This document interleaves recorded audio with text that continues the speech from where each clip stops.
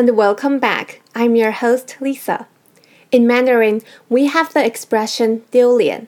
You know what? It is the same in English. The expression to lose face means to be embarrassed or to suffer humiliation. Most people dread losing face because it feels really bad. We humans are social animals. That means we live in groups. So losing face implies losing one's reputation or social status, which might damage the survival of the individual. This is, of course, reasonable. However, I think sometimes the fear of losing face would also impede our own growth and the chance to succeed. So today, I would like to defend for losing face. I want to argue that losing face is not always a bad thing and that we can actually benefit from it. There are some benefits of losing face. For a start, losing face is a way to draw out your motivation. When you lose face because you did something wrong, the feeling of humiliation and shame can drive you to do better next time. For example, I once tried to help 2 Japanese tourists, but I misused some Japanese words. They looked a bit taken aback and promptly said they were fine. Afterwards, I realized my mistake and felt so embarrassed.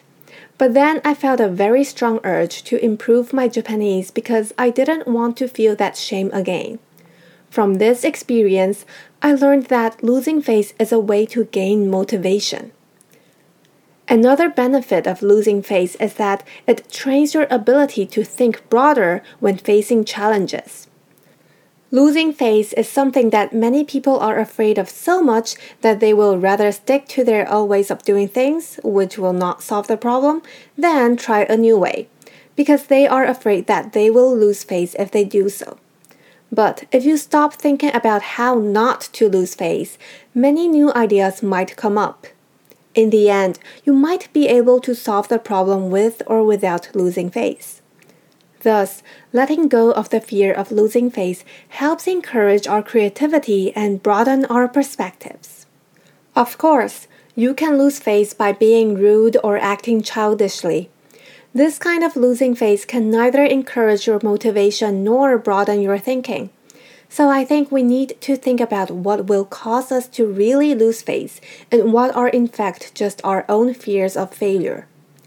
Don't do what will cause us to really lose face, but try to do something that might cause us to lose face yet will also help us grow.